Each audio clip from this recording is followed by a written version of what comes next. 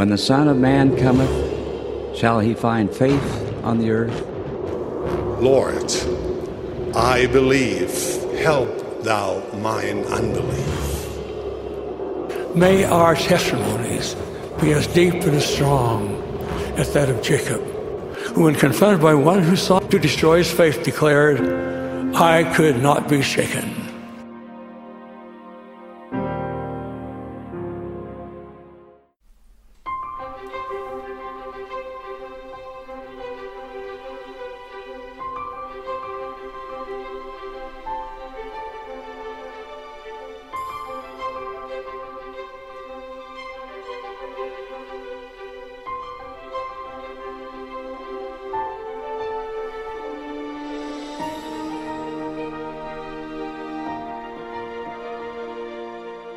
In the first part of this lesson, we studied Alma chapter 32, this incredible experiment upon the Word.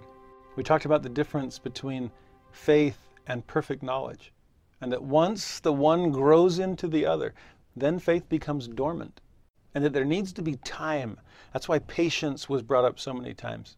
Time for faith to perform its work in changing us. That's the exercise of things. And to become something, to really get in shape, exercise can't be a one-time thing. That's why signs don't work, ask Korihor. That's why trees can't just be transplanted. Seeds have to grow. I grew up in LA. I don't think anybody grew anything except probably illegal drugs. But I remember in the first house that we owned, I had a little spot on the side yard where we created some above ground gardens, those square box gardens they're called. And we planted all kinds of different things, mostly vegetables. I have this vivid memory of getting a little packet of seeds. I think it was broccoli. And I remember dumping them into my hand and looking at them with complete skepticism, I'll admit. I looked at them going, yeah, right. See, I don't have a green thumb. I'd never grown anything. I mean, I barely know how to even cook anything or bake anything. To me, cakes come out of boxes, and that's cooking. When I see somebody actually pulling out flour, it's like, whoa. This is cooking on an elemental level. So for me, where do vegetables come from? They come from the store. They don't come from the ground. I had no faith in farming, okay? No experience in it. And so looking at this handful of tiny little seeds thinking, there's no way this is actually going to become something. But I figured I'd done all this work to make the garden. Might as well put them in. So I did. And I ended up loving that little garden. I'd come home from work and just be out there watering or just seeing what had sprouted or grown up at all since the last time. Honestly, as the vegetables started to grow, I thought, I can teach Alma 32 with faith from now on. Seeds really do grow. Totally new experience for me. But it was a leap of faith to start. And it's the faith, even more than the final food, that God is trying to grow. It's the growth, not the greenery, that he's after. That's why he refuses to give those obvious signs. That's why Jesus didn't leap from the Temple Mount to prove his divinity. That's why God is so good at self-restraint, to keep himself from proving every atheist wrong, because it short-circuits the process. It hands out the fruit of the tree of life far too soon after having eaten the fruit of the tree of knowledge of good and evil. And you live forever in your sins. In this case, you live forever in your perfect knowledge, but having never developed faith along the way.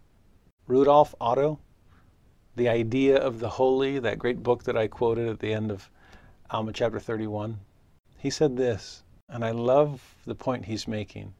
If there is a God, he said, and he believed that there was, but in trying to resurrect the idea of the holy, he did know the skeptical audience that he was trying to convince.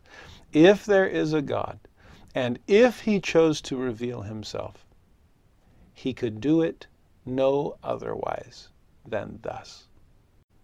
I love what he's saying there. If God's goal is faith, then there needs to be just enough evidence in this experiment to confirm our faith, but not so much evidence from the start to obviate our faith. In other words, we do have a leg to stand on, but not laurels to rest on. This is an exercise after all. There will be measurable results, but they'll have to be spiritually discerned. There will be enlargement and enlightenment, but it will be of your soul and your mind. It will be discernible, but only through the spiritual senses. If there's a God and he wants to reveal himself, if there's a God that wants us to develop faith, then he has to allow that if to exist. He has to carve out space with the third part of the 9th article of faith, things I have not yet revealed. There has to be room for uncertainties so that faith has a place to go and to grow. That's why life isn't just true, it's why life is real. With real question marks and real concerns and real ambiguities and real messiness. And again, that's not just in the restored gospel. That's not just church history. It's not even just in religion. It's in life. It's in the humanities because we're human. And with God being who God is, and him knowing that we are what we are, he could not do it otherwise than thus. Not enough evidence, and the experiment could never be proven. Too much evidence, and the experiment could never be disproven. In fact, there would never be an experiment. It would just be factual knowledge from the first. There have to be enough exclamation points to confirm what we're learning, but enough question marks to keep our learning alive. God walks that balance beam beautifully. Again, just enough evidence to make faith plausible, but not so much evidence to make faith unnecessary. Amazing how he does this. Now, by the time Alma chapter 33 begins, you sense that Alma is done, but the people aren't. He's given this incredible discourse, but for his audience, they're still a little confused about, okay, that's starting to make sense, but can we get down to details? How do I actually start this thing? In verse 1, they send forth unto him, desiring to know whether they should believe in one God, that they might obtain this fruit of which he had spoken, or how they should plant the seed, or the word of which he had spoken, which he said must be planted in their hearts, or in what manner they should begin to exercise their faith. You see, they've got all these questions in their mind. They're just kind of throwing a bunch out at him, all of which seem to boil down to, well, how do we start? How do I begin to exercise my faith? Now, Alma's going to answer their question and answer a few unspoken questions along the way. Verse 2, he says to them, Behold, ye have said that ye could not worship your God because ye are cast out of your synagogues. That's how chapter 32 began. He comes back to that. But I need you to know that worship, which is a big part of this planting that I've been talking about, is not confined to a single place. Remember, it's not confined to a single person either. Men, women, and children can all conduct this experiment. Well, here location doesn't matter either. This is like Jesus' conversation with the woman at the well, and her kind of getting in Christ's face almost, saying, we Samaritans say that this is the place to worship. You Jews say that Jerusalem is the place to worship. Well, which one is it? And Jesus basically says, the day is coming that neither one of those places will matter. It's not about address, it's about attitude. Forget location. Lifestyle is what the Father is after. So he's looking for those who will worship him in spirit and in truth. It's how we worship more than where. So let me clarify the where really quick so that you stop dwelling on that. He starts quoting a bunch of Old Testament scripture, which we no longer have in our Old Testament, Zenos and Zenock, for example. But here, quoting Zenos, he mentions in verse 4, you can pray in the wilderness. In 5, you can pray in the field. In 6, you can pray in the house. In 7, you can pray in the closet. In 9, you can pray in the congregation. And in 10, you can pray even if you've been cast out from that congregation. Sound familiar? Any of these relate to you, Zoramites, that have been cast out of your synagogues?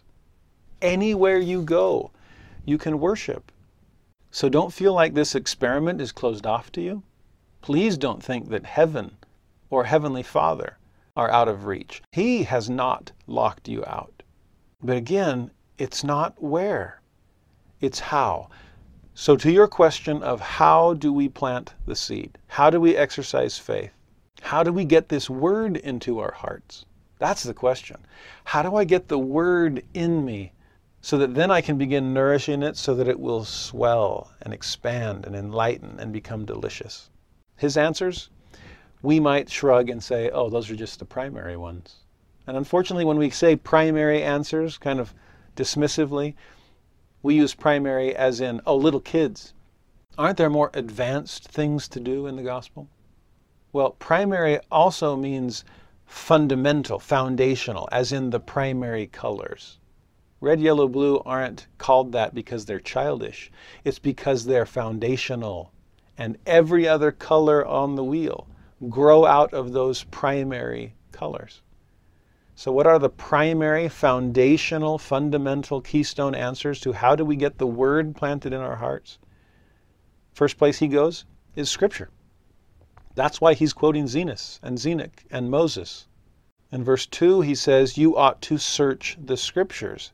If you thought you could only worship in a synagogue, if you thought the Scriptures taught you that, you don't get it. You don't understand them. So search the Scriptures. That's going to be one important element of planting the seed in your heart. In 3 he mentions it.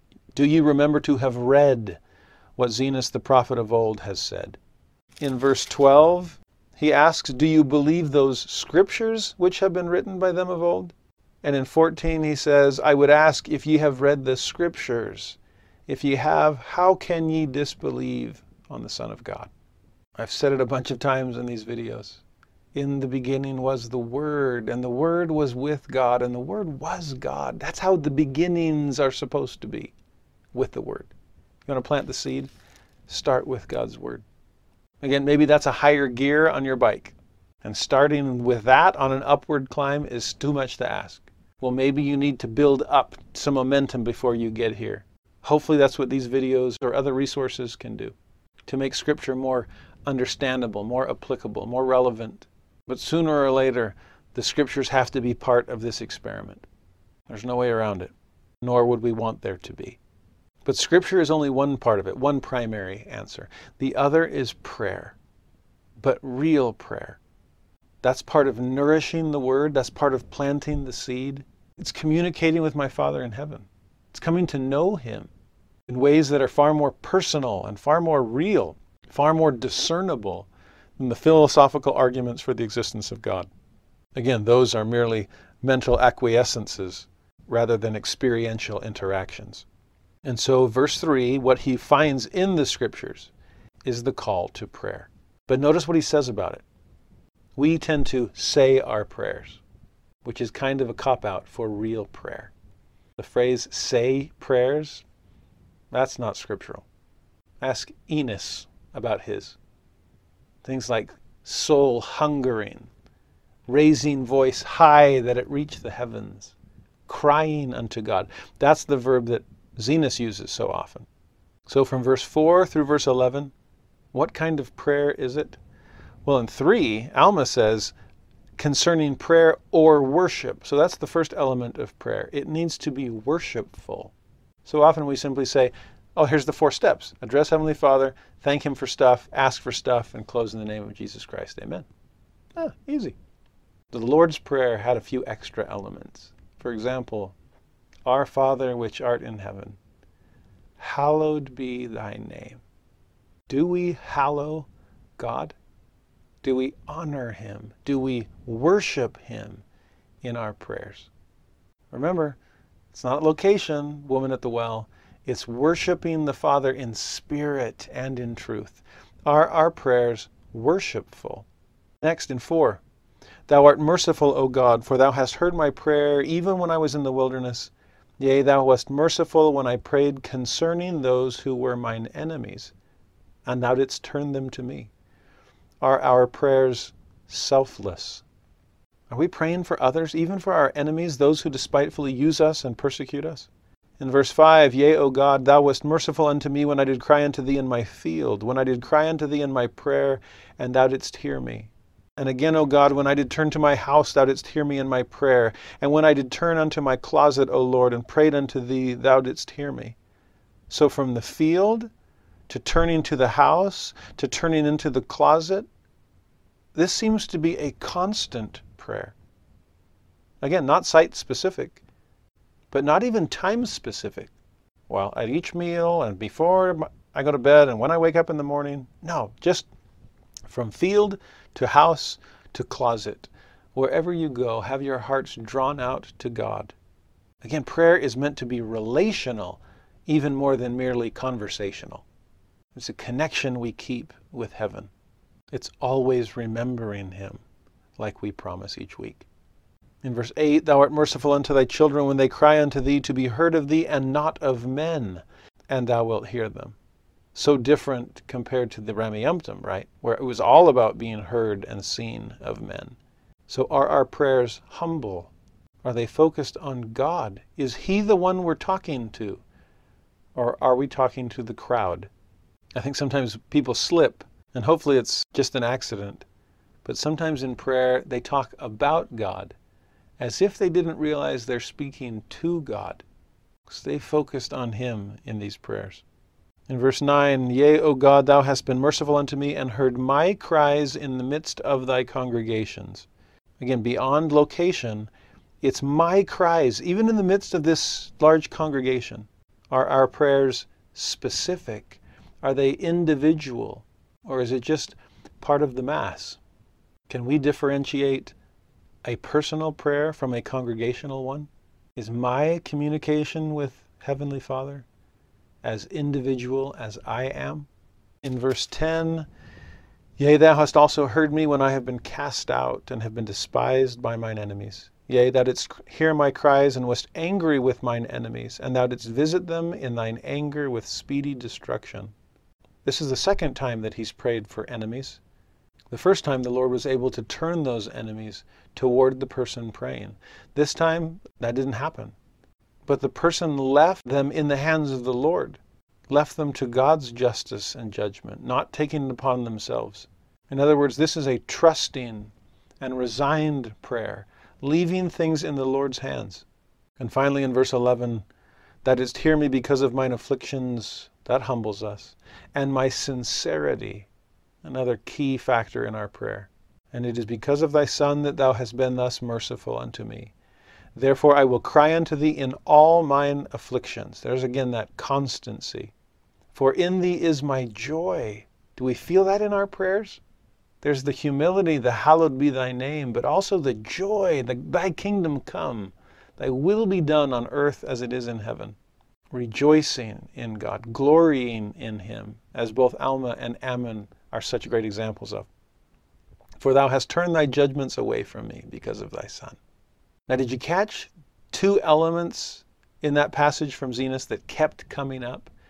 One was mercy. Over and over and over in those verses, Thou wast merciful when I cried unto you here. Thou wast merciful when I prayed there. Thou art merciful unto Thy children. Thou art merciful, O God. I hope that when we pray, we keep in mind God's mercy through it all. It's what gives us faith that answers will come, that help will be forthcoming. And the other phrase that kept coming up, in verse 11 at least, because of Thy Son. That's how we connect to God in the first place. Christ is our intermediary with Him. And so that last phrase in the prayer just might be the most important part. I cringe sometimes to hear people rush through the last line of a prayer as if they were diving for the finish line. I'm almost there. And so, in the name of Jesus Christ becomes a one-syllable word. Rush through to get to the amen and I'm done, off the hook. Oh, if there's any time to slow down and savor the words, it's that ending. That's what allows us to communicate with a Father that the fall has cut us off from. God can be merciful. All that talk of mercy, He can be merciful because of the Son. He can turn away His judgments. We don't deserve any of the things we're asking for. We're unprofitable servants, right? No matter how hard we try to work. We can enslave ourselves, but we'll never pay back the King for our many murders. It's because of the Son that He can turn away His judgments. It's because of the Son that He can be merciful. He reiterates it in verse 13, Thou hast turned away Thy judgments because of Thy Son. That's Alma's focal point. It's not just you ought to search the scriptures and you ought to pray. No, it's you ought to search the scriptures because, verse 14, how can you disbelieve on the Son of God if you've read them? You ought to pray, not just to pray, but prayer is what allows us to come to know the Father and the Son as we pray to the one in the name of the other. Prayer and scripture study are not the ends, but they're the means to the greatest end, which is coming to know God and His only begotten Son. That's how you plant the seed. The Word is Christ. Plant Him in your hearts through sincere, constant, selfless, specific prayer and through diligent, serious scripture study. Focus on Jesus in both instances. Verse 15, Zenos wasn't the only one to teach this. Zenock did too. 16, this is one of the things that he said. Thou art angry, O Lord. What about all this talk about mercy, mercy, mercy because of the Son? Well, 16, interesting twist. Thou art angry, O Lord, with this people because they will not understand thy mercies, which thou hast bestowed upon them because of thy Son. So Zenock is echoing Zenos with the same focal points. A merciful God because of God's Son. And yet the way he puts it is so ironic. What's the one thing that makes God angry? Assuming that He's angry. You catch that twist? You're angry because we don't understand that you're merciful. Maybe he's suggesting we get the God that we assume Him to be. You refuse to look at the Son and see the Father's character through the lens of His only begotten. For God so loved the world that He gave His only begotten Son, that whosoever believeth in Him should not perish, but should receive everlasting life. For the Father sent not the Son to condemn the world, but to save it. Because of thy Son, we can know of a merciful Father. We don't have to fear an angry one. He's only angry if you eliminate His mercy. Because God is both perfectly just and perfectly merciful, He proves those contraries perfectly. Then remove the mercy that comes because of the Son, and what do you have left? Just His justice. A justice which we deserve. A justice that we would fear to the point, as Alma said earlier, of calling down the mountains to fall upon us to hide us from His face. But when we come to know the Son, we are coaxed out from underneath the mountain. We'll see this in Alma 36 soon. And we will know God for who He is, a merciful and loving and self-sacrificing Father, because of the Son. So 17, 2 prophets so far have testified of the Son of God. In Zenock's case, because the people would not understand his words, they stoned him to death. He stood behind his witness of Jesus with his own life. But that's not all, verse 18. They're not the only ones that have spoken concerning the Son of God. Verse 19, let's add Moses to the list. If by 2 or 3 witnesses shall every word be established, let's go with 3 today. Zenos, Zenock, Moses. Behold, a type was raised up in the wilderness, that whosoever would look upon it might live. And many did look and live. This is the story of Moses and the brazen serpent. Look to this. Have faith that God can heal you, because He will lift His Son upon a cross to draw all men to Him, as Jesus will say later in 3 Nephi. Verse 20, the bad news. But few understood the meaning of those things, and this because of the hardness of their hearts. Remember we saw that back in Alma 12? A hard heart means you receive the lesser portion of the word until you know nothing concerning His mysteries, including the mystery of how can something so simple look and live? Really? Be healed from the bites of these fiery, flying, poisonous serpents because I looked at a brazen serpent on a staff? Those hardened hearts kept them from understanding. It kept others from even trying. Some at least had a desire to believe, and so they began their experiment. Others didn't even have a particle of faith, and therefore would not exercise anything, even so much as a neck muscle to turn or an eye muscle to look. As a result, they perished. There were many who were so hardened that they would not look. Therefore they perished. Talk about stubbornness. You can't even chalk it up to laziness because the thought of exercising is so daunting. It's just look and live. This is an adamant stubbornness of heart he talked about back in chapter 32, right? Being compelled to believe, being compelled to know. Well, they'd have to be compelled to look, and they refused to do it. There's something about that obstinance. I remember teaching a student once whose father taught religion, and she didn't want to have anything to do with it. And there was a stubbornness. I remember once just laughing to myself, wondering, if her dad was a plumber, would she refuse to flush? Is she anti-God or is she just anti-dad? And this is dad's life, and I don't want to be dad, and so forget the whole thing. This stubbornness of heart, which is a lack of faith. That's what he says at the end of 20. The reason they would not look is because they did not believe that it would heal them. That's the particle of faith. That's the giving place for a portion of God's word. Just experiment. Try. Verse 21, oh, my brethren, if you could be healed by merely casting about your eyes that ye might be healed, would you not behold quickly? Or would you rather harden your hearts in unbelief and be slothful? There's that word we hinted at back in chapter 32. He that is compelled in all things, the same as a slothful and not a wise servant. What a word, slothful. Just hanging upside down from trees. It takes too much exercise to actually stand on top of the branch. Don't even want to exercise your hands to hold on to the branch. Oh, just a nice curved claw will do. I can just hang here. I can grow moss on my fur because I'm not going to move. Wow, what an animal to be called. Verse 22, if so, woe shall come upon you. If not, then cast about your eyes. Don't look up to the top of a Rameumptom where you're not invited. Look up to God who is inviting all of you to come unto him. Begin to believe in the Son of God. And what specifically about him? What elements of the word need to be planted?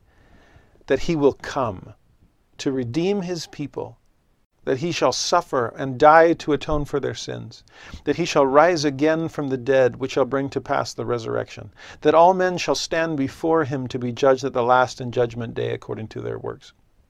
So believe in Jesus, in his ministry and mission, his atonement and crucifixion, his resurrection, his judgment.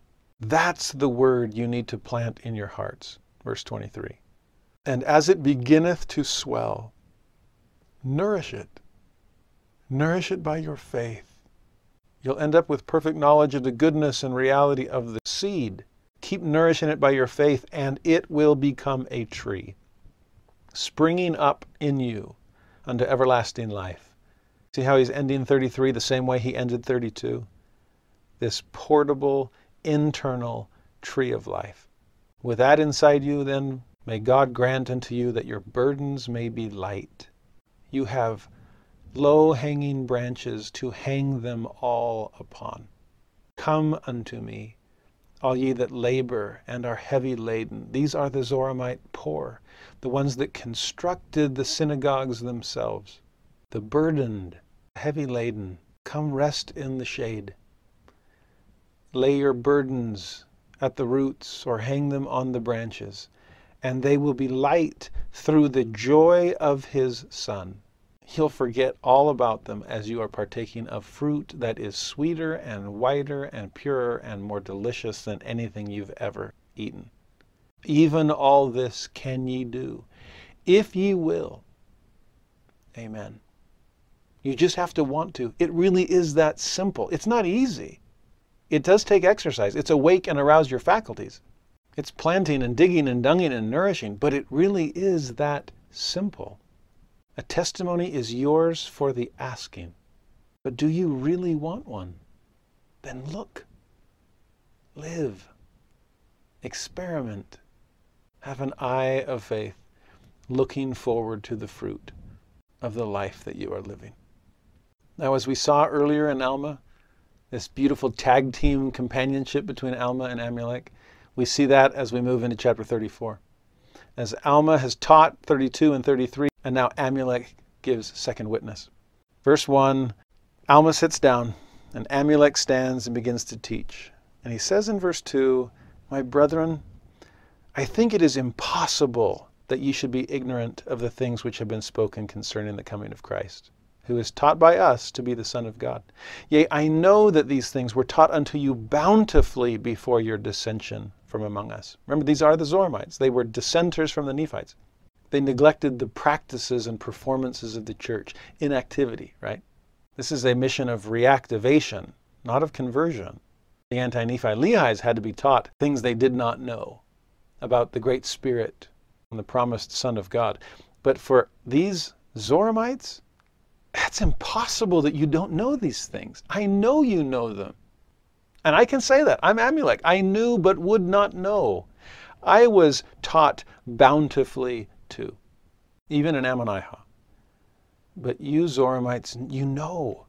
I hope, by the way, that those who have grown up in an LDS home, or those who have grown up as members of the church, I hope that we can say it's impossible that you wouldn't know about Jesus, that you wouldn't understand the mercy of Heavenly Father. I meet so many people in the church that grew up in the church, but who are still ignorant of the goodness of God because they've only heard God's justice or anger sounding in their ears. Ignorant of the grace of Christ, even though it is taught bountifully to us. Read the Book of Mormon. How can you disbelieve in the merciful Son of God? Pray. How can you not know of God's love for you? Listen to prophets and apostles. And for anyone who teaches or serves or leads or speaks, in every sacrament meeting talk, in every class lesson, in every family scripture study, I hope we are making it impossible for our children, for our youth, for the people that we're serving. I hope we're making it impossible for them to be ignorant of the goodness of God. By the way we speak of Him, by the way we teach of Him, by the way we serve in His name, if everything we do is in the name of the Son and because of the Son, I hope we are teaching bountifully of His goodness, so that it is impossible for people to be ignorant of that. The next time one of my evangelical pastor friends brings a group of evangelical students to come to Utah to meet the Latter-day Saints, I hope that after their experience here, that it would be impossible for them to be ignorant of our testimonies of Jesus Christ. I hope they go home thinking, I'd always been told that Mormons aren't Christians. But that's impossible based on what I've seen. They believe in Him. They talk of Him and rejoice in Him and speak of Him and prophesy of Him and write according to their prophecies, that their children may know. Impossible to be ignorant, that we might know the source that we must look to for a remission of our sins. May that be taught bountifully and powerfully and deeply enough that even after someone dissents from among us, they'll know that they were leaving Christians behind. Not hypocrites, not judgmental, holier-than-thou pseudo-saints, but real Christians. I think dissension would happen a lot less frequently if that's what they knew they were leaving. Verse 3 and 4, he repeats what his companion had just said. "Ye have desired of my beloved brother," they loved each other, these companions did, "that he should make known unto you what ye should do because of your afflictions. He hath spoken somewhat unto you to prepare your minds," each companion building off the last. "Yea, he hath exhorted you unto faith and to patience. Yea, even that ye would have so much faith as even to plant the word in your hearts, that ye may try the experiment of its goodness." And then he drills down to the core of it all. Verse 5. "We have beheld that the great question which is in your minds is whether the Word be in the Son of God, or whether there shall be no Christ." That's what the whole experiment was about. It's about Jesus. Even more than the Book of Mormon or Joseph Smith, it's about Jesus. I think if we did less in our attempts to prove the Book of Mormon is true, and more to use the Book of Mormon to prove that Jesus is the Christ, people will end up loving the Book of Mormon as a result. But because it was source, not because it was target. because it was means, not because it was end. The point of the experiment is to make Christians of us. Korihor denied that. The people on the Rameumptom denied that. That was their biggest dissension, was dissenting away from Jesus. Now in 6, my brother has proved unto you in many instances that the word is in Christ unto salvation. What kind of proof did he offer? Scriptural proof, first of all. Verse 7, he called upon Zenos, who taught that the redemption comes through the Son of God. He called upon Zenock, who gave his life for that witness. He called upon Moses and the brazen serpent he made. These 3 witnesses to prove that these things are true. But let me now give you an added one, a living one. Verse 8, behold, I will testify unto you of myself, so independent of all these others, that these things are true. This is exactly what Amulek had done back in Ammonihah, when Zeezrom and others were scoffing and saying, Alma, who the heck are you? You're only one person. Why do we have to listen to you? Well, here they had more than one. But in both instances, Amulek rises and says, let me add yet one more.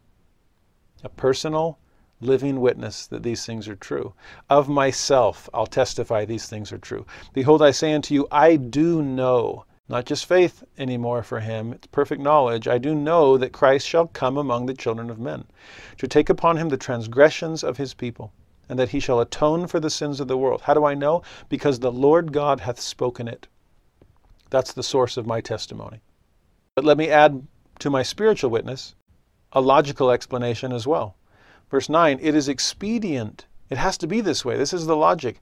It is expedient that an atonement should be made. For according to the great plan of the eternal God, there must be an atonement made, or else all mankind must unavoidably perish. There's no other way around it. As Paul taught, all have sinned and come short of the glory of God. Yea, all are hardened. Yea, all are fallen. All are lost. And they must perish except it be through the atonement which it is expedient should be made. The reality of the fall necessitates the reality of the atonement. Even skeptics have sometimes joked that the one Christian doctrine that does have empirical evidence is the fall. Human depravity. Sad that our lives give evidence to that. Well, may our lives also give evidence of the reality of the atonement. If there's one, logic requires that there be another. If this is the problem, there better be a solution. That's what all religions are after. How do you solve the problem of sin and death? They all have their answers. I found none as compelling as that of Christianity. Verse 10, it is expedient that there should be a great and last sacrifice. Yea, not a sacrifice of man. Jesus was more than that. Neither of beast, neither of any manner of fowl. For it shall not be a human sacrifice. Jesus was not solely human either. But it must be an infinite and eternal sacrifice. And those are some of his names, as he describes in section 19 of the Doctrine and Covenants. Now, 11 and 12, he says something interesting. He says, now there is not any man that can sacrifice his own blood, which will atone for the sins of another. If a man murdereth, behold, will our law, which is just, take the life of his brother? I say unto you, nay. The law requireth the life of him who hath murdered. Now, when I was younger, I would read that and go, wait a minute, didn't he just kind of explain the atonement? It almost seems like he disproved it right there. Or it kind of made it illogical, at least. The law would never take the brother of a murderer and take his life instead. You'd have to take the life of the murderer.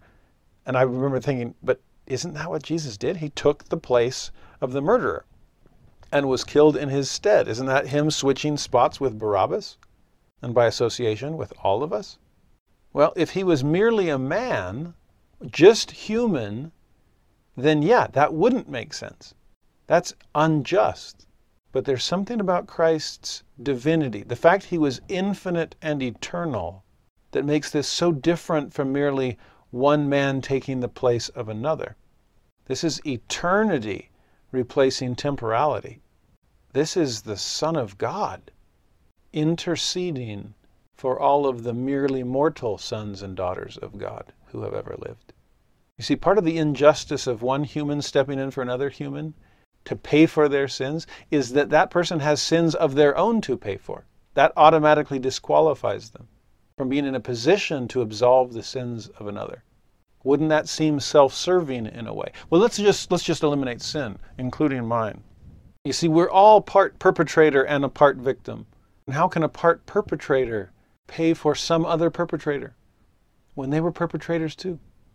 You see, Jesus isn't just taking the sinner's place, one for one. He's taking sin's place, sin itself, the whole tangled mess. If you've ever tried to untangle a ball of string or yarn or the Christmas lights every December, I hate trying to untangle those because I'll be working at a knot, just some kind of messy tangle, and I'll think I've got it. But as I've untangled this part, it's just made the tangle down the line even worse than it was before. It's like I'm moving tangles around, but never quite untangling things. Because I'm working on this. This is me. I've got my own issues. I'm working on my kids or my spouse or my family or my ward, the things that I know. But I don't know all the connections to everything else.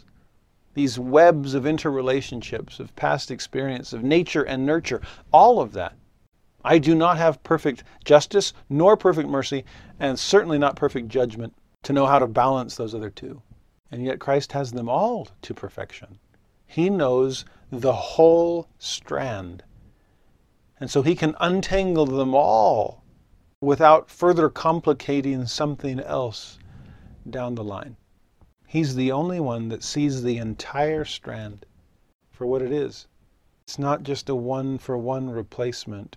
He's not just suffering for your sins, though he is doing that, but he is taking on sin in its entirety, the whole tangled mess. That's why there can be nothing which is short of an infinite atonement which will suffice for the sins of the world. Someone willing to be pure victim, having never been a perpetrator, to suffer for all sin, having never committed one, answering the ends of the law because he fulfilled it, the whole thing, end to end and beyond. Verse 13, it is expedient that there should be a great and last sacrifice. Then shall there be, or it is expedient there should be, a stop to the shedding of blood. All that preparatory work has served its purpose. The previews are over. It's time for the main attraction. Then shall the law of Moses be fulfilled. It shall all be fulfilled. Every jot, every tittle, none shall have passed away. And then 14, which in my opinion is the lens through which we should read the entire Old Testament. This is the whole meaning of the law. Every whit, every strange sacrifice, every detailed description of what an offering is supposed to entail.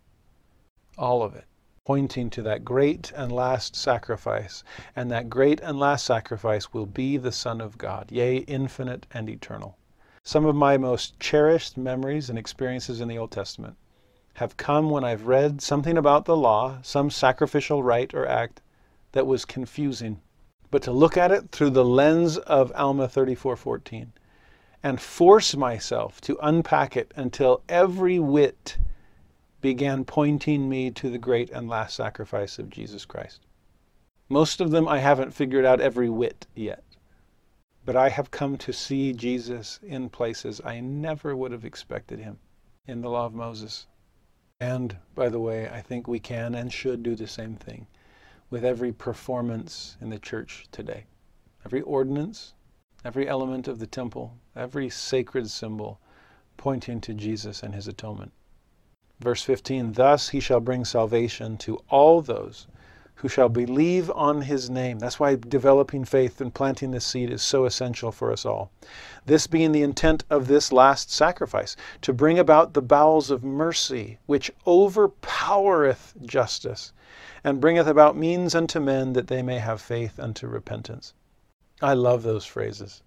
In 2 weeks, when we see Alma teaching his son Corianton, he will talk about justice and mercy, and even personify them with gendered pronouns. You can probably guess which is which. Justice is gendered male, and mercy is gendered female. And I even used to do this with my seminary classes. I'd pick the biggest, buffest boy and the smallest, slightest girl, and have them come up and ask them to have an arm wrestle in front of the class, where both of them had to try as hard as they could. I didn't want either party to take it easy on the other. Well, the class was kind of up in arms. Like, that's not fair, it's not fair. I said, exactly, it isn't fair. But what if I intercede? What if I help one side overpower the other? That's what Jesus does. The intent of his last sacrifice is to bring about the bowels of mercy. Interesting he'd use that phrase, the bowels, the intestines of mercy, the guts. Well, in ancient Israelite culture, that was as important as the heart. I mean, your gut is still a place where we feel things deeply, right? I've got this gut feeling. Well, the feeling of mercy, down in the guts, the bowels of mercy, that they yearn to help, to come to aid, to succor. And it's those feelings of mercy that overpower this more clinical sense of justice. It's Valjean overpowering Javert. It's the little girl overpowering the big guy because someone else intercedes and helps that overpowering occur. Those are the means that are brought about so that we can all have this beautiful phrase. He repeats it several times. Faith unto repentance. This is the fourth article of faith, right? With each element connected to its neighbors. Remember when they organized the church and they talked about being baptized unto repentance? We are in this cycle now. Well, here it's faith unto repentance. It goes both ways. My beliefs drive my behaviors, and my behaviors confirm my beliefs. That's why faith leads to repentance, belief to behavior. But also why baptism leads to the gift of the Holy Ghost, behavior leading to belief, covenant leading to confirmation. You see why repentance can't stand alone? It has to be faith unto repentance. I know I must repent, and I know I can repent because I know Jesus. His perfection, coming to know him, is what convinces me that I want to repent. The pedestal is so high, I just want to climb and ascend to be with him. But his mercy looking down is what draws me up, knowing that I'm allowed to. In fact, through him, I'm enabled to. That's his grace. If I have faith in Christ, then I have confidence to repent through Christ. And thus, verse 16, mercy can satisfy the demands of justice. This is why God won't be angry like we assumed him to be back in chapter 33. He can be merciful. Justice is satisfied. Mercy can encircle us in the arms of safety. Oh, how oft would I have gathered you as a hen gathereth her chickens under her wings. Those are the arms of safety. For some reason as a boy, I don't have a lot of memories of my dad sitting next to me in church because he was always up on the stand. But those few memories that I do have of him sitting on the pew with us, if I ever got to sit next to him, which we kind of fought over because he usually had Skittles in his suit coat pocket, and so we'd fold our arms and casually reach in and kind of cough and get some snacks during sacrament meeting. But in more reverent moments, I remember sitting next to my dad and leaning forward. I was probably just tired. And I remember him putting his hand on my back. My dad has massive hands. The kind I'd have to kind of pump myself up for before giving him a big handshake. And then I'd just be able to kind of wrap my fingertips and thumb tip around him a little bit. Big hands. And when his hand was on my back, I could feel it. There was just this, this comforting weight. And that feeling is what I think of when I ponder being encircled about in the arms of safety.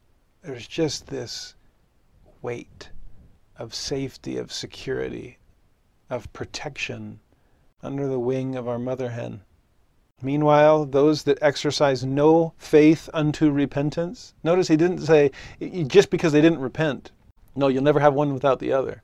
It's they didn't repent because they didn't have faith unto repentance. It's not lack of repentance alone that damns us. It's our lack of faith that makes us believe that repentance is possible to begin with. Those that exercise no faith unto repentance are exposed to the whole law of the demands of justice. Would you rather be encircled or exposed? Therefore, only unto him that has faith unto repentance, third time in a row he said that, is brought about the great and eternal plan of redemption. Therefore, so with all of this in mind, may God grant unto you, it's a gift, my brethren, may he grant it unto you, that ye may begin to exercise, there's that same word Alma used, exercising a particle of faith so you can start to believe. Well, how about exercising that faith so that now you repent? It's not faith alone that we're after. It's not just an acquiescence or even an acknowledgement of belief. It's a change of behavior. It's becoming like Christ, not just acknowledging that He's real.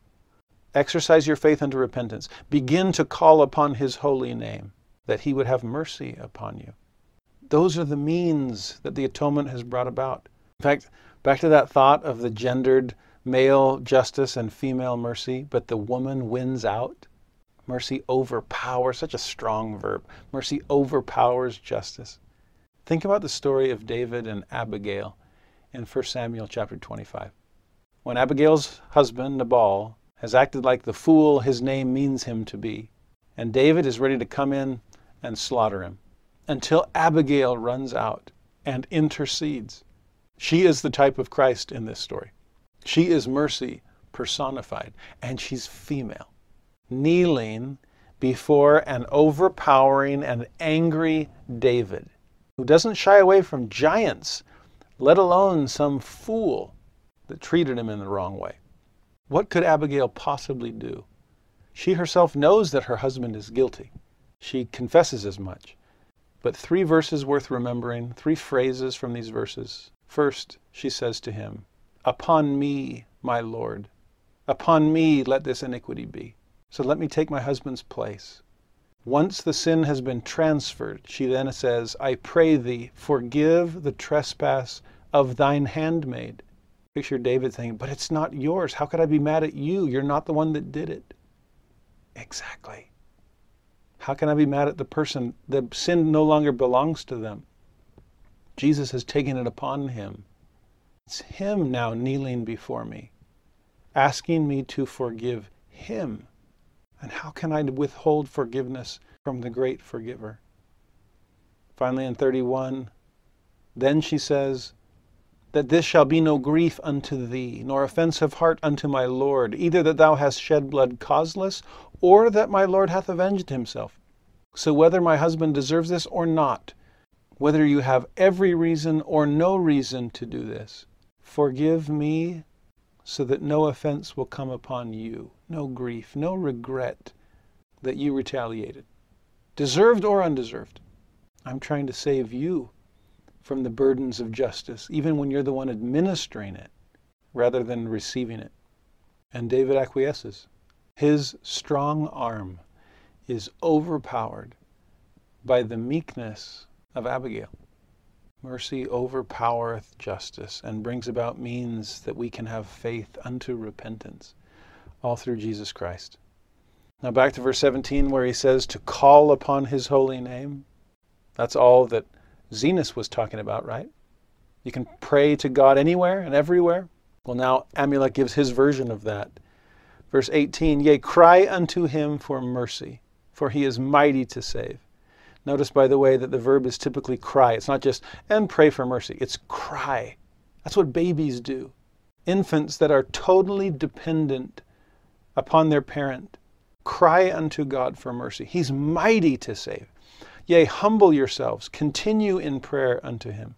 You see the humble prayer, the continuous prayer we saw in Zenos's as well? Cry unto Him when ye are in your fields, yea, over all your flocks. Location doesn't matter. Cry unto Him in your houses, yea, over all your household. And do it all the time, morning, midday, evening, this constancy in prayer. Yea, cry unto Him against the power of your enemies. Yea, cry unto Him against the devil, who is an enemy to all righteousness. Cry unto Him over the crops of your fields, that ye may prosper in them. I know for you Zoramite poor, this would make a huge difference. Not necessarily that your crops would prosper, but that you would prosper in them. Trust me, I don't want you to become as prideful and materialistic as the people that cast you out. So be careful about praying for prosperity in general. Rather, pray to prosper in whatever you have been given. Whatever circumstance you might find yourself in, prosper within that. That's a safe prosperity. Verse 25, cry over the flocks of your fields that they may increase.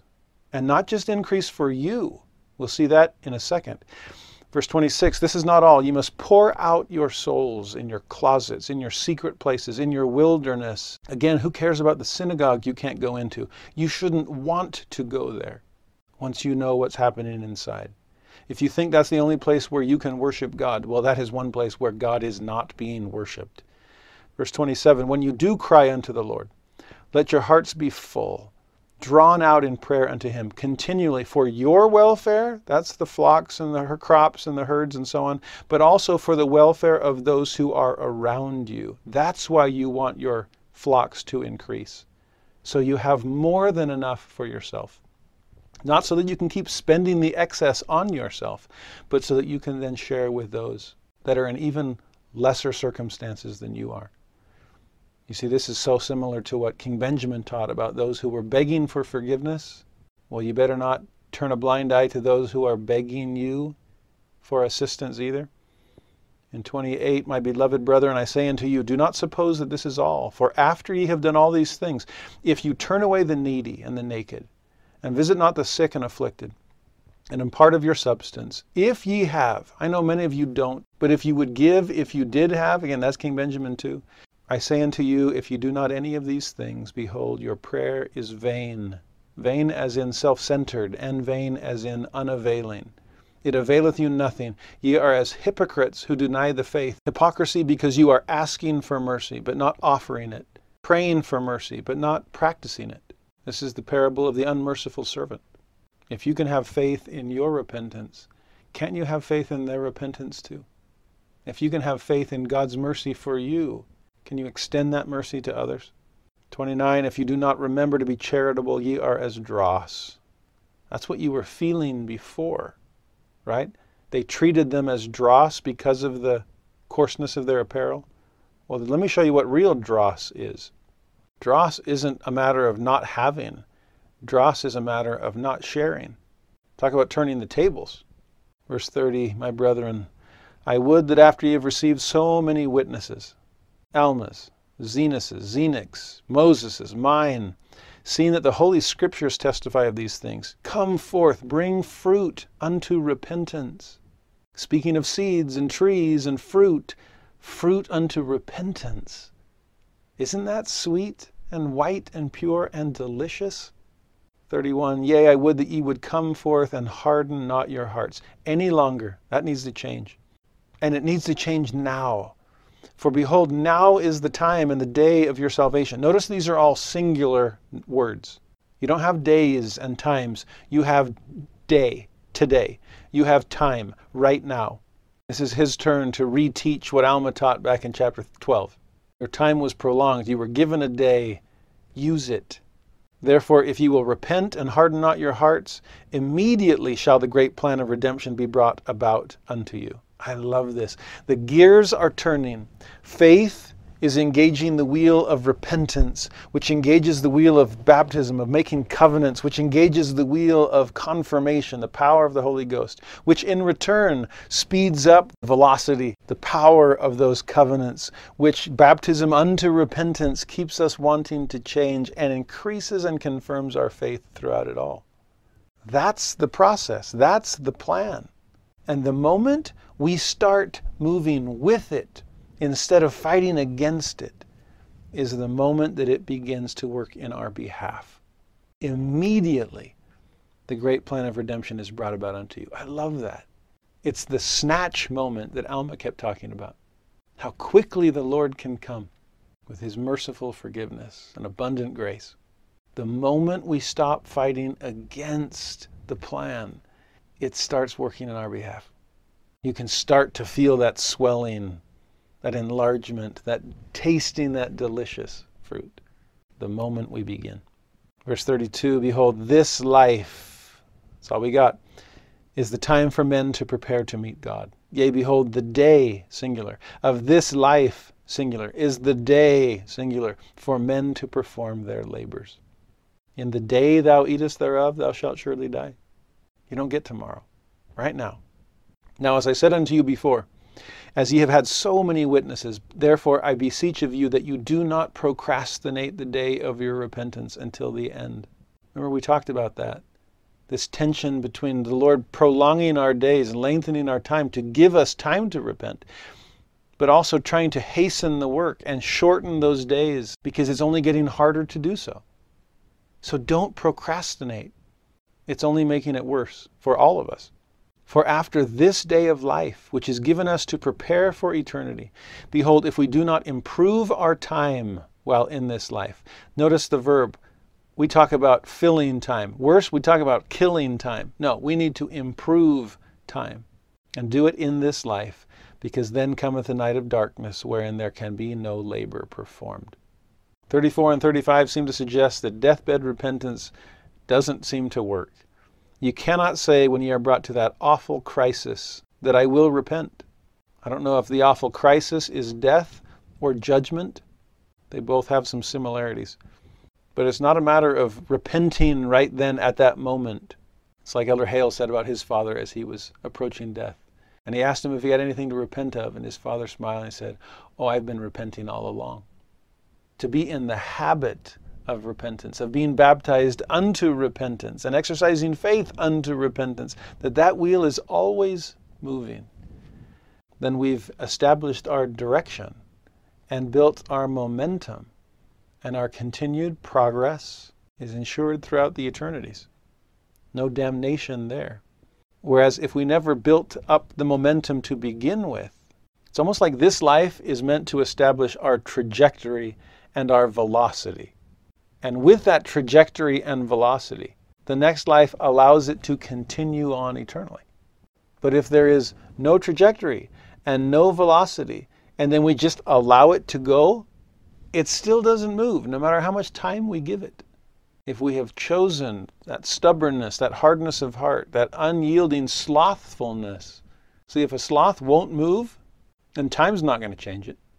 The rest of us, if we're at least moving, if we're exercising particles of faith and exercising faith unto repentance, then that will continue. No need for it ever to come to an end. That's the spirit we've developed. Those are the righteous reflexes that we've developed in ourselves. Trajectory and velocity. As opposed to a spirit of stagnation, of damnation. You see, we cannot say that we'll change, that we'll return to God, because we never really said that in this life. Then is not the time to start working on new vocabulary. He says, "Nay, ye cannot say this, for that same spirit which doth possess your bodies at the time that ye go out of this life, that same spirit will have power to possess your body in that eternal world." Is ours a slothful spirit or an anxiously engaged one? Is it the spirit of procrastination or the spirit of faith unto repentance? In a bigger picture, is it the Spirit of the Lord that we have grown accustomed to yielding to, or the spirit of the devil that has sealed us his? That's what he says in 35. "If ye have procrastinated the day of your repentance even until death, behold, ye have become subjected to the spirit of the devil." So it's not just your own lazy spirit primarily, it's the spirit of the devil that he's talking about. "And if he seals you his, such that the Spirit of the Lord hath withdrawn from you, and hath no place in you."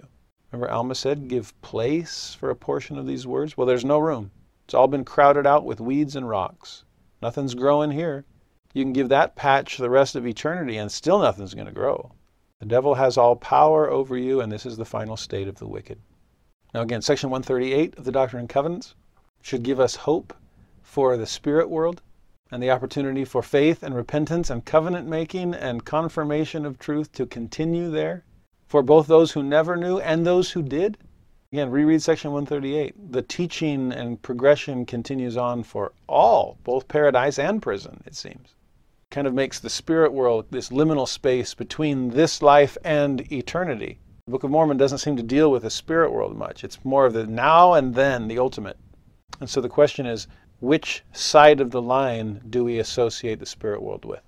If this life is given us to prepare for eternity, does the spirit world count more as this life or count more as eternity? That's kind of the question. Either way, Amulek's point is, don't assume that you'll get it done later. Do it now. Change. If you're hesitating, if you're procrastinating, it may be less about your perspective on repentance and more about your faith in Christ and his mercy. You can repent. You can change. God is not angry. You don't have to be afraid of coming unto him. Search the scriptures. Engage in real prayer. Come to know a loving, merciful Father because of his Son. And with that faith in Christ, how can you not have faith unto repentance? The plan of salvation was made to work for you, not against you. So yield to it. It's that simple. Look and live. And immediately, it will work in your favor. 36, the reality is that the Lord cannot dwell in unholy temples. He can only dwell in the hearts of the righteous. So become righteous through repentance. It's the righteous that sit down in the kingdom that never have to leave. It's those whose garments are made white through the blood of the Lamb. Made white. They weren't white all along. All have fallen. All were hardened. We all need that help. 37, now my beloved brethren, I desire that ye should remember these things, and that ye should work out your salvation with fear before God, not fear of his anger, but fear of offending his mercy. Don't deny the coming of Christ. Denying it for whatever reason. Denying it because you don't think you need it, and you've all been elect to be saved, because you're better than your brethren, or deny it because you don't want it to happen. You don't want threats of judgment hanging over you. You want to do whatever you want to do. 38, contend no more against the Holy Ghost. Quit fighting him. Just yield. Receive it. Take upon you the name of Christ. Humble yourselves to the dust. Yes, even you poor have more room to descend. Worship God in whatsoever place you may be in. Who cares about the synagogue? But do it in spirit and in truth. That's the phrase that Jesus used. How you do it, not so much where. And live in thanksgiving daily. Don't just say thanks. Live in thanksgiving and do it constantly. Thankful for the many mercies and blessings which he doth bestow upon you. Now don't stop there. 39, I exhort you, my brethren, that ye be watchful unto prayer continually. That's why you need to be able to do it from place to place to place. Because the adversary can attack you in the synagogue or the field or the house or even the closet. So pray continually that you may not be led away by the temptations of the devil, that he may not overpower you. We'd much rather have mercy overpower justice than the devil overpower a saint. That you may not become his subjects at the last day. For behold, he rewardeth you no good thing. Alma taught that earlier too, that we receive our wages of him whom we list to obey. And now, my beloved brethren, I would exhort you to have patience, and that ye bear with all manner of afflictions. Kind of bookending how Alma started this whole discourse. The afflictions that had humbled them. Be patient in them. Bear them. They're doing you more good than harm. Don't revile against those who cast you out because of your exceeding poverty. They did you a favor with that too. It kept you from becoming prideful like them. It kept you from becoming a sinner like them. It kept you from worshiping self under the guise of worshiping God. Instead, verse 41, have patience. Bear with those afflictions, with a firm hope that ye shall one day rest from all your afflictions, resting under the shade tree of your own tree of life. Now, when Amulek finished what his companion Alma had started, we see its aftermath in chapter 35. Very brief chapter. In verse 1 and 2, the missionaries go home. Actually, they come to Jershon. I love that. After having spent this time among difficult, less actives, dissenters. Remember, Alma kept praying, please comfort us because we will suffer because of the sins of the people that we'll be working with. So where do they go? Even before they go home, they go hang out in the land of Jershon. Can I just spend some time with the anti-Nephi Lehis? Reactivation can be draining because so much of it is willful ignorance and a hardness of heart, a stubbornness against the word, a rejection of things that were taught bountifully to them. So to spend time with recent converts, anti-Nephi Lehis who are on fire with the gospel, that's comforting. So they go and they spend time there. Now in verse 3, notice what's happening back among the Zoramites. The more popular part of them, the ones that ascended the holy stand most readily, they consult together concerning the words which were preached. They're angry because of the word, because it destroys their craft. What craft? Well, their priestcraft. They're saying that we're not better than everyone else. They're saying our costly apparel is actually worse than their coarse apparel. They're puncturing holes in our prosperity gospel, and that ruins our priestcraft. So they won't hearken unto the words. Go figure. But in verse 4 and 5, they trick the people into divulging where they are on all this. They kind of want to coax out of them their true colors. Well, what do you guys think? I don't know. I'm undecided. Going forward, they gather everyone together in that area and ask what they think about the words that were spoken. Verse 5, they didn't let them know concerning their desires. They wanted to find out the minds of the people privily. But once they find out in verse 6, knowing who's in favor of the words which were spoken by Alma and who isn't, who's on our side and who's on theirs, those believers are then cast out of the land. That's the bad news. But then the good news. And they were many. I love that. The multitudes of the poor, those in a preparation to receive the word, having begun to exercise a particle of faith, to be reminded of things that they had been taught bountifully before their dissension. Many believed. And when they're cast out, where do they go? They go to Jershon too. Newly reactivated members, being strengthened and comforted and ministered to by recent convert members. I think there's something just special about that. I've been a member longer than you have. I should be the one welcoming and ministering to you, but you're the one confirming my newly refound faith.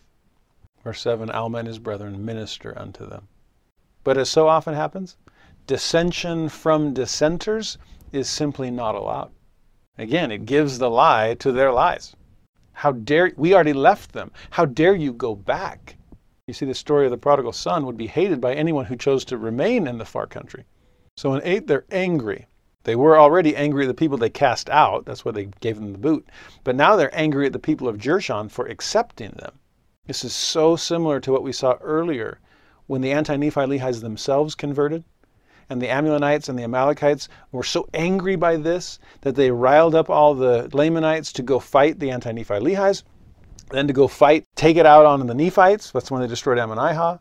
Then take it out on new converts that were finally listening to Aaron's words. It's just so interesting. Remember, you don't look inward, so you find a scapegoat wherever you can look. And that's what they decide to do. Verse 8, their leader, a very wicked man, sends over to the people of Ammon, desiring that they should cast out of their land all those that came over from them into their land. They breathed out many threatenings against them. But they picked the wrong group of people to threaten. We don't even care about your swords. We look at death itself with no degree of terror. We're not going to send these newly reactivated members back to the wolves. Are you kidding? The people of Ammon did not fear their words. Therefore, they did not cast them out. They did receive all the poor of the Zoramites that came over unto them. They nourished them. They clothed them. They gave unto them lands for their inheritance. See that? They're doing for them just what the Nephites had done for them when they came into the land. They administered unto them according to their wants. And that made the Zoramites even angrier than ever. Verse 10. And so, what do? They begin mixing with the Lamanites. They stir them up to anger. Same old, same old. And in 11, they start making preparations for war. War that will define the rest of the book of Alma. This is where we start to see the war chapters unfold. Now, probably reading the writing on the wall, and perhaps at the direction of someone like Ammon. In verse 13, the people of Ammon, the anti-Nephi-Lehies, decide to leave the land of Jershon for good. That had been their first inheritance among the Nephites. The Nephites had protected them at incredible cost to themselves. So they decide, let's go to a place of perhaps even greater safety. Safety for us and perhaps less of a potential problem for the Nephite armies that are going to protect us. If this is too close to the Lamanites, let's get further away from them. And so they do. They move to Melech, which is where the righteous from Ammonihah had gone when they were cast out, including Zeezrom. And they clear out the land of Jershon so the armies of the Nephites can have a place to contend with the armies of the Lamanites. Like, this seems to be a battleground. Why don't we move? Perhaps our presence here is exacerbating the problem, so let's remove ourselves. After they do, then in verse 14, Alma, Ammon, their brethren, the two sons of Alma, they return to the land of Zarahemla, after having been instruments in the hands of God of bringing many of the Zoramites to repentance, because they taught them faith in Christ, and that faith led to repentance. As many as were brought to repentance were driven out of their land, but they have lands for their inheritance in the land of Jershon. So that's interesting. The Zoramite converts didn't follow the anti-Nephi Lehi's all the way to Melech. They stayed in Jershon. And that was okay for them because they hadn't made a covenant not to fight. So they actually stayed and took up arms to defend themselves and their wives and children and their lands. So they'll be able to join the Nephite armies in fighting their former comrades among the Zoramites. Verse 15 and 16 then conclude this lesson. Now Alma, being grieved for the iniquity of his people. We've seen that a lot from him. Pained, sickened, sorrowful, grieving, because he knows what that iniquity will bring them. He's felt it himself when he was on that side of the Lord's line. Grieve for the wars and bloodsheds, grieve for the contentions which were among them. He'd been to declare the word. He did all that he could. Some listened, some would not. Softened hearts received the word, hardened hearts rejected it. He'd sent to declare the word among all the people in every city, but he'd seen that the hearts of the people began to wax hard, that they began to be offended because of the strictness of the word. That irony. We've been teaching mercy the whole time. You still only hear the strictness of the word? You really want the easy universalism of the order of the Nehors? No wonder they seem to be popular for the rest of the Book of Mormon. It's so easy on the ears. No matter how much we preach mercy, the fact that we don't uncouple it from its contrary, justice, that's still too scary for you. It's still too strict. You want mercy uncoupled from justice. And that mercy is no longer merciful. It's enabling. It's excusing. It's rationalizing. It's justifying. It's damning. That's not merciful. Because we refuse to allow the jack-in-the-box to be stuffed down into its box.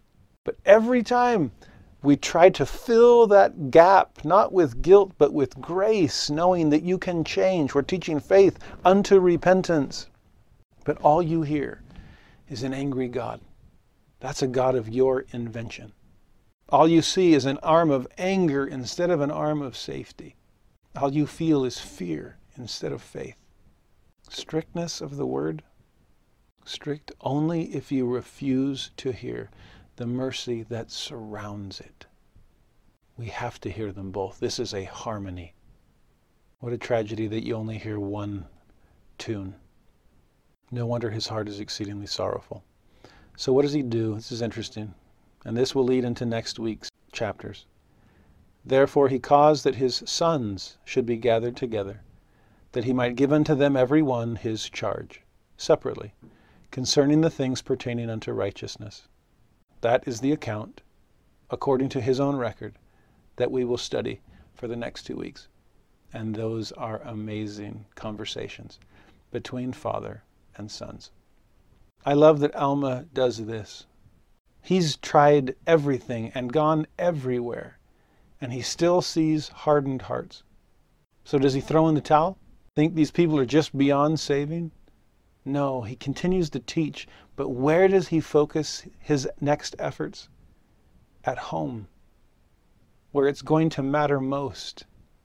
I'm grateful for all the preaching from the pulpit that we receive in the church, but I'm most grateful for the instruction I received at home from parents who knew, and for all the teaching I get to do.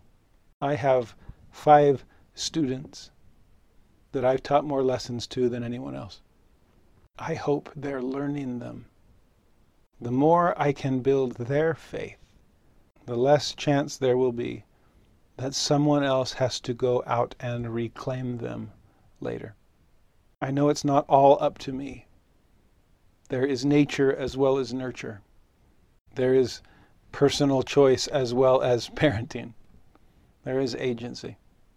But I do pray that they know, that they'll exercise a particle of faith, that they've come to trust a God who is merciful toward them. Brothers and sisters, today's the day. This is the day and this is the time to prepare ourselves, to prepare our families, to prepare the world, so that when the Son of Man returns, he will find faith upon the earth, and not just little seeds, but a forest of trees of life, tended by gardeners who have grown up to be like him.